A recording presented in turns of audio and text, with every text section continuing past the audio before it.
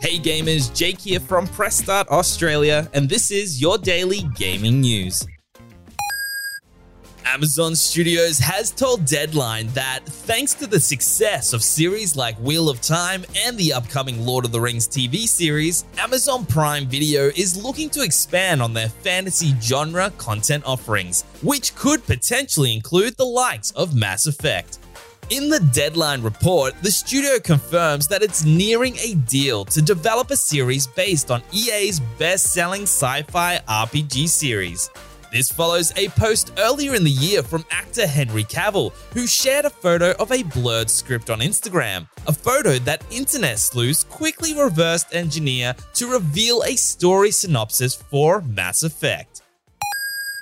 Harmonix of Rock Band and Fuse of Fame has been acquired by Epic Games. The studio announced in a statement on its website that it would be joining the Epic Games family after 26 years of crafting musical experiences in video games. It confirmed that existing DLC and event plans for games such as Fuser and Rock Band will continue unhindered, and that its currently available titles on Steam and consoles will remain there. What this new venture does mean for Harmonix is what comes next. It confirmed in the statement that the team's next venture is to work with Epic on musical journeys and gameplay for its mammoth F2P Battle Royale Fortnite.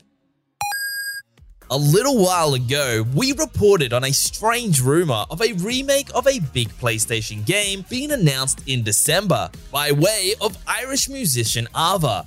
Now, it seems we might already know what the reported announcement is, as VGC reports on comments made by Xbox Era co-founder Nick Baker.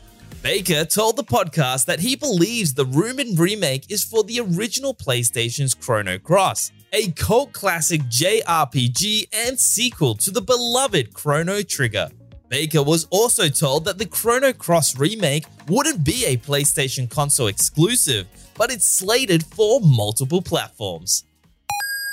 For the latest gaming news, bargains, reviews, and all things gaming, check out pressstar.com.au. Spoken Layer.